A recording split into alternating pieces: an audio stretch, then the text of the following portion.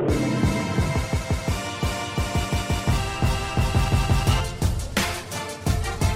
are Locked On Kentucky, your daily Kentucky Wildcats podcast, part of the Locked On Podcast Network, your team every day. Welcome to the Locked On Kentucky podcast. We bring you info and insights on UK football and basketball every weekday. Stay informed by making us part of your morning or afternoon commute. Listen and follow for free on Apple or Google Podcasts. Simply subscribe to Locked On Kentucky. I'm Dan Reefer with Fox 56 in Lexington, along with Kyle Tucker of The Athletic, who has just returned to Lexington. We're recording this, well, it's already Friday by the time we're recording this. You got back late from Nashville. How was your Christmas? It was great. I was actually telling my wife as we were pulling back into town, what a whirlwind, like 8 or 9 or 10 days it was.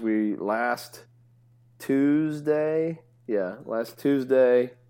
went to Kentucky basketball interviews, I think, before they were left for Vegas, then packed the family up, drove them all to Nashville, dropped my wife and the twins with her family, flew from Nashville to Las Vegas, was in Vegas from Wednesday till Saturday, covered the Utah game Wednesday, the Ohio State game Saturday, and then took a red-eye home at midnight from Las Vegas on Saturday. And arrived back in Nashville at 6 a.m. Sunday morning. Yep. Slept for a couple hours and then proceeded to our holiday festivities. Spent a couple days with her family, spent a couple days with my family. They're both kind of in the general Nashville area. Yeah. And then wrote a couple stories from there and then drove back. And got back into Lexington a little after midnight. As we're recording this on Thursday night, we'll go Friday to Calipari and player interviews, and then Saturday cover the big game, the Kentucky-Louisville rivalry game. But the Christmas was awesome. The kids are almost 3. They'll be 3 in February, the twins, and this was like their very, very, very clearly their most aware Christmas. Leading up to it. They learned all the songs. You know, they were singing for like a month. They were singing all the Christmas songs, and their various grandmothers had them completely outfitted in a different Christmas outfit, daytime outfit and pajamas for every day of the month of December. And they knew exactly what they wanted for Christmas, and they were so excited. It was great. We had an awesome time. They really made their grandmothers and great grandmothers really happy, and made us really happy. It was fantastic. How about you? Well, I pretty much stuck. I mean, I stayed here. We don't go anywhere. My wife's family lives in up near the Louisville area, and then my parents live here. My brother lives here, and his wife. And you got it figured out. Yeah. So this is why eventually I'm moving to Nashville, because all our families live in the Nashville area. Well, I told my parents they lived in Florida for many years, and I told them, I said, look, you know, we got twin boys, and we're gonna get down there maybe once or twice a year. You know, that's about it. So if you want to see these grandkids, get up here. I like putting it on them. I did. I just said, you know, facts are facts, and so they got up here, and they've loved it because they love the boys. And but it was sad because this year, my boys are in 6th grade. They're 11, and they revealed twins, and they revealed that they're not buying Santa anymore. Oh, we had this conversation. I don't know if we had it on air or off, but we were talking about that you weren't sure if they knew yet. Yeah, and so they revealed that, they're not buying it. I think last year or the year before, they said that Santa brought them a PS4, yet their uncle, my wife's brother, bought them games for the PS4. Wait a minute. Yeah. So they put two together there, and that was it. And plus, in 6th grade, you know, they're going everybody's to school. Talking about it. Yeah. Yeah. They got 7th and 8th graders around them as well. So that's that. So they're learning about sex and Santa's not real, basically at the same time. Adolescence, my man, adolescence. But it was a great Christmas. Yes, it was great. My both the boys, they remarked how they loved everything they got, and we got them. I think I mentioned this like a week or so ago, or maybe on this show this week, that we got them tickets for that. We're going to see the Heat play the Pacers in Indy in January. So they're really pumped about that. And, seeing Bam and Tyler Hero, that'll be fun. Yeah. So they got Tyler Hero shirts for that. So they're ready to go. And here's something I learned this year, or a new piece of advice I have for families. If your siblings all have kids and you're all going to grandma's house or whatever, going to the same place, and you're going to do the wake up and Santa on Christmas morning together. Right. If one of you is buying a blockbuster gift, yeah, you should do the other parents the courtesy of letting them know that so they can prepare accordingly. Because my not yet 3-year-old twin toddlers, they had very simple requests, and they were very excited about them. My son wanted a Superman costume and a big Olaf, a big plush Olaf. Yeah. And we got him that and a couple other things. And my daughter wanted a big Elsa from Frozen, and because they had the little toys, they wanted big fluffy one, and a mermaid and a dollhouse. So we got her that, and if we had just woken up and that was their Santa in our own home alone, they would have been the happiest people in the world. But it's like 11 p.m. on Christmas Eve. Everybody's in bed except me and my siblings and my parents. And my sister and her husband go outside and come back in with, it took 5 people to carry this box inside and open it up. And they've bought from actually John Deere, like a kid's John Deere tractor. Oh, my God. With a trailer hitch and all this stuff. It took up the entire living room. And I had this piddly little fluffy Olaf and a Superman costume that just lays flat on the ground in his clothes. It's like, Dad, I want that now. So I was like, "Are you kidding me with this? Are you kidding me? Like, you're gonna ruin my kid's Christmas with this." I was like actually kind of ticked. And I was like, guys, you can't leave this out here, because when my kids wake up and they go to see what Santa brought them, they're gonna run to this tractor. Yeah. And I have a video. I'll show you next time I see you.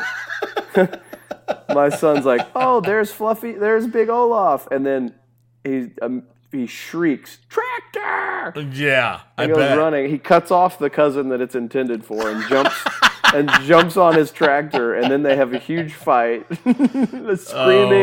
Screaming, bloody murder fight over this tractor, and it was fine. It all worked out fine because we got them calmed down. We just convinced them that the tractor was for everybody, and we were leaving it at Namaw's house. Yeah, that's a good and then idea. By the time we left and we were in the car, they were very happy with their Superman costume and Olaf and the mermaid and the Elsa.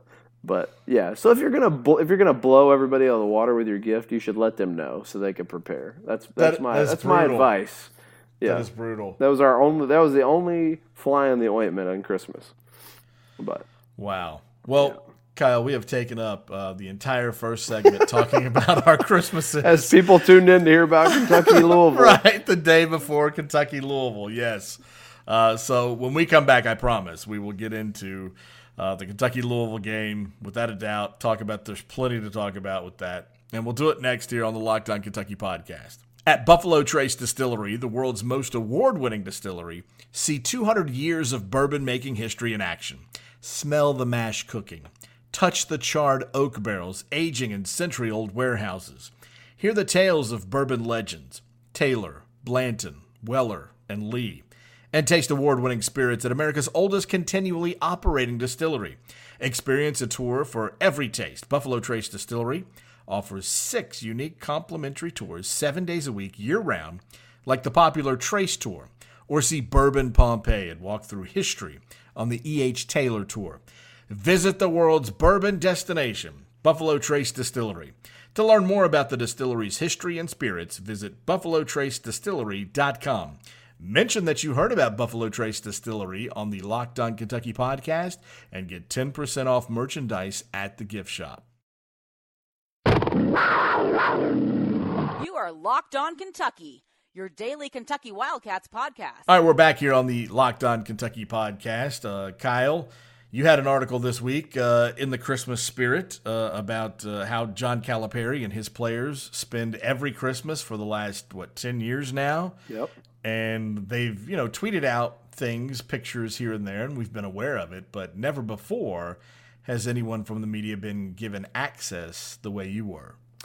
Yeah, and they, it was basically this time last year, or a little before this time last year, I had asked if I could come to their Christmas gathering, where they basically, what it has evolved into is they invite all the, not all the, they choose 10 to 12 families, they invite them who are in need, and they invite them to the Players Lodge, the Cole Lodge, and one of the players always dresses up as Santa, and the families, they cook them a big meal, and they enjoy this meal, and the players serve them food and serve them pumpkin pie and things like that. And then they get up, and each player is assigned a family, and they have a big Santa sack filled with presents wrapped for the kids, and gift cards to Target and things like that. This year, the kids all got those, plus gift cards to Malibu Jacks. They were really pumped about that.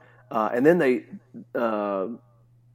for the last couple of years, Tempur-Pedic has donated a bed to each family, and they can pick out which size and which kind they want, and they give them a bed, which is an incredible thing for a family, that is down on its luck to have a luxurious mattress, and the kind of night's sleep you get on one of those it's a game changer. They also got this huge. If you've ever seen how Kentucky travels, each player has this huge Nike. It's like a combo duffel bag / suitcase. They're large, and all their gear is in it for the road. Well, they get one of those brand new, but it's stuffed all the way full with food, non-perishable food. Oh, wow! And then on top of that is a ham. Kroger gives all this food, so they have all the stuff they need to make a huge Christmas feast, plus a ham that goes with it. And then the really cool thing is Calipari, from his foundation, always has the players do it. He gives it to the players in an envelope, and the players hand it over to the families. Enough money to cover 2 months' rent or a couple months' bills if they're behind on bills, whatever their pressing need is. Essentially, the basics of getting through your daily life. Yes. And that's a game changer. I mean, if you think about someone who can't afford to pay the bills and somebody hands you a check for 2 months' rent, plus a mattress and all the food you need, and presents for your kids that you couldn't afford, and gift cards so they can go shop themselves or shop for mom and dad if they want. It's a pretty big deal. Nike gives them, all the kids and the parents, I think, sneakers.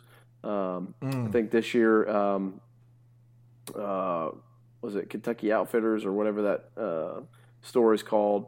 The big UK Fan gear. Outfitters. Fan Outfitters, I think. Yeah. Gave them all the UK gear. I mean, it is just a pile of stuff. It is so much stuff. And it's really cool. That in itself is really cool.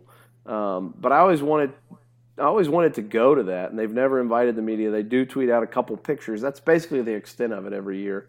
Because I think, for one, Cal doesn't want to be like, we're doing this as a photo, we're doing this as a media op.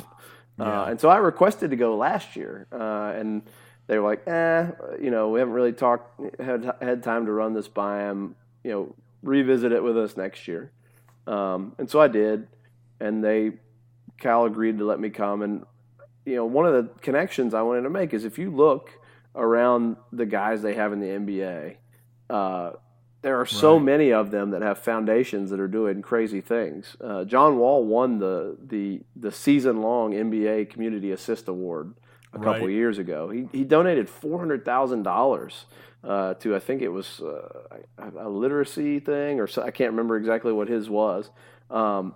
Devin Booker, when he signed his huge contract last year, a few months later, he pledged $2.5 million towards Phoenix area charities for needy families and children. Anthony Davis has twice won the Community Service Monthly Award. Cousins has won it. I think at least one more guy has. Bam Adebayo does a huge Thanksgiving thing where he gives away turkeys and meals and stuff.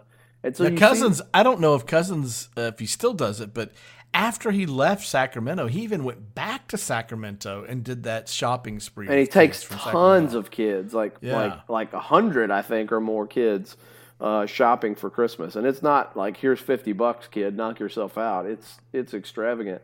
Yeah. And I always wanted to tie that together, to talk to the current players and to Cal and the former players. So I talked to Karl Towns and Bam Adebayo about it. And they both talked about how that was such an emphasis with Cal, that you have this platform, you're going to have this opportunity to change lives. Make sure you do. And it's one of the lessons that I think he really hammers. He knows he's got most of these guys for a year or two, and it really matters to him. Calipari doesn't come from means. He's very, very rich now, but he's from the grandson of immigrants, the son of blue-collar workers.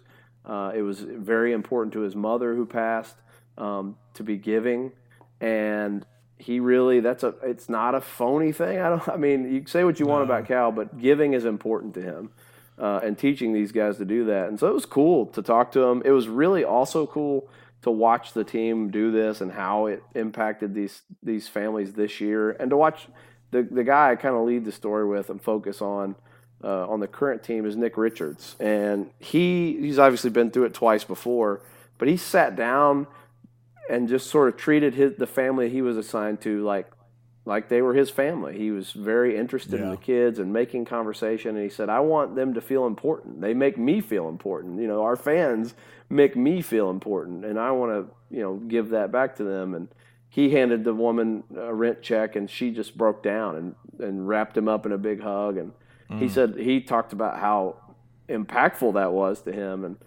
so I thought it was really cool. And I forgot even which person it was that I spoke to for the story, but one of them said, I think it was Chris Woolard, their director of basketball ops and the guy who runs Cal's foundation. He said Cal always asks the players, when you do this and you see that you change people's lives, how does it make you feel? Which is an interesting question, because obviously the answer is always going to be like, this feels really good. So, do it more. And so I hopefully people check that out. It's been obviously fairly popular this time of year. It published on Christmas Day, and by the numbers, it looks like people have really connected to that story. So if you haven't read it, I hope you will check it out.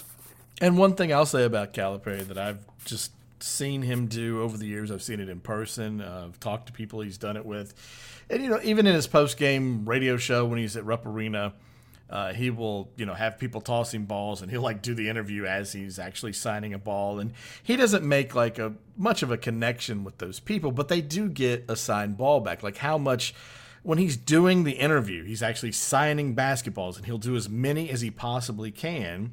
And that means at least something to those people to walk away with a basketball signed by John Calipari. But in addition to that, everywhere he goes, he'll take those pictures. And one of the instances I can remember is the root beer stand in Corbin, which is just famous for being this little, mom and pop type, old-fashioned 1950s drive-in where they make their own root beer. They're known for their chili dogs and hamburgers. And I grew up in that area, so I've known all about it. It's only open in the summertime. And so he went down there, and the owner is someone I know through mutual friends or whatever. But the owner was like, hey, we'll leave you alone, I know. And Cal's like, no, you want a picture? And the guy's like, well, I mean, if you come out of your car and stand over here, what's going to happen, right? And he goes, no, it's fine. No, come on. You want a picture? Yeah. So, here's Calipari who could just drive in there, check it out from his car, drink the root beer, have a chili dog, and go on his way. But instead, he asked the guy, do you want this publicity? Would you like me to step out? I don't care if I'm mobbed and everybody sees me here in Corbin, right? Where they don't get to see him very often. And he's fine with taking the little amount of time, whether it be 20 to 30 minutes out of his day, to give that to someone, because he preaches that it just takes a little bit out of your time to make a lifetime memory for somebody else, which is so true. And you see it in the NBA all the time with guys giving shoes to kids and stuff like that. It does. It's a lifetime memory for many of those people who I mean, for many fans, if my kids, I don't mean to say, you people out there or whatever, my kids, if my kids were to go and get, an NBA player that they love to hand them shoes or sign an autograph for them or whatever, it would mean the world to them. It'd be something that they would talk about forever. So that is one of those things that you can say we're homers or whatever, but it's genuine. There's no doubt about it that he absolutely instills that in his players and preaches it to them about how important it is, and many of them walk away getting it. Yeah, I mean, the proof's kind of in the the consistency with which those guys leave and do those things, and then not just do them, but like I said, when I reached out to those guys, they could have said, that's just something that's important to me, but they said, no, that's something that I learned at Kentucky. So. Well, you can tell that Kyle and I have not spoken and done a podcast for the last 4 or 5 days here because we've gone now 20 minutes and we still haven't gotten to the Kentucky-Louisville basketball game. Is there a game? Is there a game Saturday? Yeah, and we need to take another break. We were going to talk a little bit about Calipari being the Sporting News Coach of the Decade, but I don't know how much time. Save that for another time. We'll talk all Cats cards in the final segment, we promise. Yes, that is coming up next on Locked On Kentucky. This is Locked On Kentucky, your team every day. All right, so we're back here on Locked On Kentucky. Dan Reefer with Fox 56 here with you, along with Kyle Tucker of The Athletic. And Sunday's Out of Bounds show on Fox 56, we're going to load up on this Kentucky-Louisville basketball game. We'll have a ton of post-game comments. I mean, I'm talking like 8 minutes or so of just talking about this game. And then we've got Lee K. Howard is down at the Belk Bowl, and he's going to have, they go to the Charlotte Motor Speedway. They do their Belk shopping spree. There's practice and post-practice interviews. All that stuff, we'll have it for you on Sunday. And then I'm heading down to Charlotte to cover the Belk Bowl. So we'll be with you, Kyle and I. We'll do podcast. I get down there Sunday night, so we'll do podcast for Monday, Tuesday, Wednesday. All about the Belk Bowl as well as this Kentucky-Louisville game. So let's get into this. My biggest thing on this game is Louisville is similar defensively to Ohio State in how they hold people down. They hold people to a low field goal percentage. Louisville is third in the country at 35% in defensive field goal percentage. And we saw how Kentucky was able to play against Ohio State, and part of that was Nate Sestina. That was new for Ohio State. They hadn't anticipated that, and then they were able to deal with it over the last 12 minutes, 10 minutes or so of the game and make adjustments.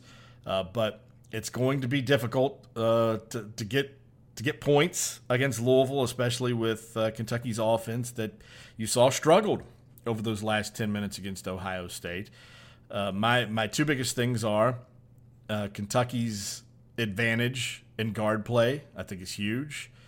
And then the next thing is Jordan Nwora is huge. Who's going to guard and contain him and Stephen Enoch? Those two things are very contrasting to me. I think Kentucky has a huge advantage in guard play, and then Louisville has a huge advantage with Nwora and Enoch with the bigger guys. Yeah, those are kind of the things that this game boils down to, like which team can take more advantage of their clear advantage.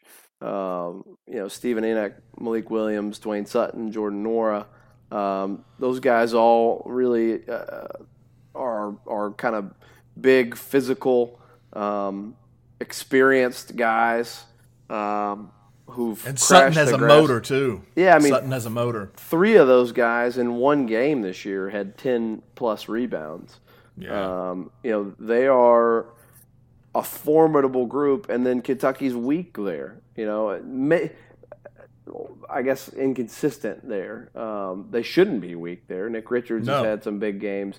EJ has had some big games. Nate has just come off a big game. But they are, all 3 of those guys I just mentioned for Kentucky are just dramatically up and down.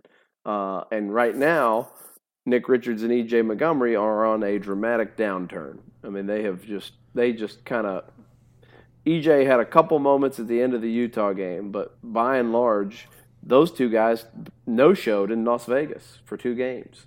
Yeah. And Kentucky lost them both. On the other side, what you mentioned, and we've said this already, but it now that the game is upon us, I think it bears repeating. I do think Kentucky has a huge advantage in the backcourt. Ashton Hagans, Emmanuel Quickley, Tyrese Maxey. Those guys are going to really defend. Also, I think they're going to be able to get what they want in terms of dribble penetration. What do they do with it once they do? I don't know. That Kentucky's got to pass it better. They've got to find open shooters. We talked about how they kind of decided to go hero ball at the end of the game against Ohio State. When driving kicks were open, they went drive and try to score over 3 guys instead. Run people over. Yeah, but they're going to be able to look. They're going to be able to get by Darius Perry, Fresh Kimball, and Ryan McMahon, and they're going to be able to lock those guys up as well. I think because of the nature of this advantage, it's advantage Kentucky because your guards have the ball. Your guards are touching the ball the most. Your guards are the ones that have got to get it across half court. Your guards are the ones who've got to initiate offense. If you can cut off the head of the snake, as it were, you can disrupt everything. Certainly offensively, Kentucky can neutralize whatever advantage Louisville might have in the paint by just suffocating the guys on the perimeter. And I expect that will happen, especially with that home energy. That Kentucky's desperate. That crowds should be one of the handful of crowds every year that's really good for Kentucky. And that energy and the defensive energy, I feel like, is that gives Kentucky the edge. But, if they get killed on the glass, and especially if they get killed on the offensive glass and you negate forcing bad shots by letting Louisville rebound all those misses and put them back for easy shots, that's one place where I think that, and also the physical nature of those big guys for Louisville, if they can get Kentucky's bigs in trouble early, foul trouble, and dig into their numbers where you go, oh, we only got one big guy, which kind of happened early in that Ohio State game. That could be a problem. But to me, this feels like a game that Kentucky is going to win because they have to win it. It's at home, and at the point of attack, they have a pretty significant advantage. Well, Louisville's not bad at shooting the 3 either. They average 8 a game. Nora's dangerous from out there. McMahon, is it McMahon or McMahon? McMahon, I believe. Ryan McMahon, yeah. And, I mean, a guy who, you didn't see this out of him, over his career, but he's turned himself into a player. He's 40? Yeah, he's 46% from 3. Nora is 41% from 3. They've hit 31 and 29, but so 60 between them that they've hit. And then you don't have to worry about really anybody else. Darius Perry doesn't shoot it much. Sutton's made 10 of them. But I do like that, obviously that it's in Rupp Arena, that they're coming off 2 losses in a row. They've had this Christmas break. They got a couple days to kind of think about how they're going to approach this, and Calipari to come up with a plan against Louisville. Yeah, I like what you said. They're in desperation mode. I mean, it's not – I don't know the numbers, but I want to say that Calipari's lost 3 in a row, maybe twice in his entire time at Kentucky. Yeah. Obviously the 2013 season, I think there's one other season that happened. And then, I mean, they know the importance of this. Sestina talked about it after the Ohio State game, that that he's looking forward to it, that he knows what this means. He can tell what it means. It was one of the first things he was told when he decided to commit to Kentucky. And I think it'll be interesting to see how they use Sestina in this game, because he can't just go back to those pick and pops and expect that to work after Louisville's seen it and knowing how good Chris Mack is at defense. So I don't know. And then is there a guy who steps up in this game? Because in years past, there's been guys that kind of have a breakout in the Louisville game, guys that all of a sudden step up that haven't really played well or haven't been someone you thought of, like Like the way Sestina broke out against Ohio State, like the way Harrelson did against Louisville several years ago. I don't know, is Khalil Whitney all of a sudden, or is Johnny Juzang come off the bench and hit like 3 or 4 threes? Does something like that happen? But I do feel like that this is a game where quickly Maxey Hagans are hitting, that they're hitting their shots, that they're shooting at a higher percentage than they have been, that Kentucky sinks more threes than they have been. I'm not confident in a Nick Richards, E.J. Montgomery breakout in this game. Yeah, I'm not either. But one other thing, we were talking about McMahon. I hope we're saying that right. I believe that's the way I remember it, yeah. But I'll tie it to this. Our buddy Hoops Insights, at Hoops Insights on Twitter, who does Kentucky and Louisville, a bunch of like really in-depth number crunching things. He spends a lot of time on it, no doubt. Yeah, he's really good.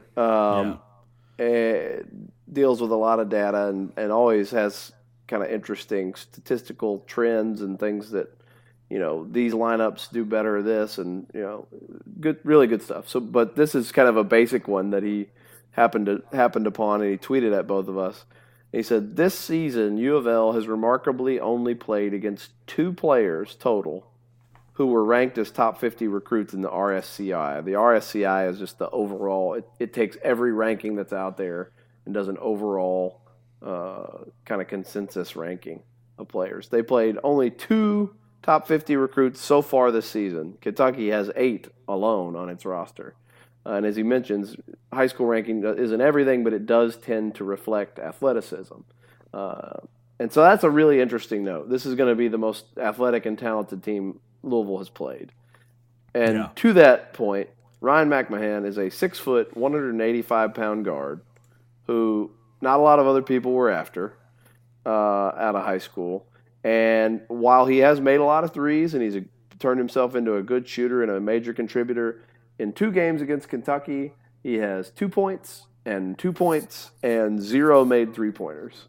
Yeah. So, you start when you play against long, athletic teams and really aggressive guards and a team that typically defends the way Calipari's teams defend, makes it a little harder on a guy like that. And if they don't have him making threes, then that even further limits what they can do on the perimeter against Kentucky. So, to me, it all adds up to a Kentucky win. I in John Hale of the Courier-Journal, polling all the media as he does every year, I picked, I have to pull it up here, 74-67 Kentucky. It feels like it's a win for Kentucky, but I say all that and then also acknowledge that who knows anything about this Kentucky team. Mm-hmm. We keep thinking maybe we have a handle on it, and then we don't. So nothing will surprise me, but the way Kentucky has dominated the Louisville series under Calipari, the fact that they, I don't believe, have lost in Rupp Arena, right? No, they're 10-2 under Cal, and both losses were in Louisville. So that and the desperation and the guard advantage and the athletic advantage, I don't think they lose this game. Yeah, and one more thing I'll add to that is how Sestina talked and Hagans talked after the Ohio State game. It's like we understand that we came out against Utah flat, and we didn't pick it up until it looked like we were going to lose, and then we frantically gave everything we had to try to win that game and almost did. Against Ohio State, they obviously came out and start to finish had the effort they needed. And Sestina said afterward, I feel like we're 2 or 3 possessions away from being, where we need to be. We're close. We're on and off the court. Off the court, we're hanging out a little bit more together. It's translating onto the court a little bit more. We're starting to see it. The whole feeling was we're headed in the right direction. Yeah, we didn't want to lose 2 games out here, but we learned our lesson, and they're not going to come out flat against Louisville. It's in Rupp Arena, that energy in the building, the electricity, it's going to be there. They're going to feel it. They're going to feed off of it. And like I said, I feel like they're going to shoot the ball well, and they're going to win this game, maybe by double digits. That's my feeling. I really think they're going to take it to them. That's interesting. I don't know if I predict them to blow anybody out or win any game comfortably, but it does feel like a game they get the job done. All right, so that's it for our pre-UK Louisville podcast. We'll be back we'll have one for you Monday, which will be, that will be the day before the Belk Bowl. So we'll discuss this, what happens in this Kentucky-Louisville game, and then, have a little bit of talk about that Belk Bowl coming up. So great podcast coming your way on Monday, as if this was not enough for you. John Deere Green. Be sure to follow us on Twitter. You can ask us questions, and we'll talk about it here on this show. Comments, whatever. I'm at DRIEFFER, and Kyle is at Kyle Tucker _ATH. All right, thanks, guys. We'll have a great weekend.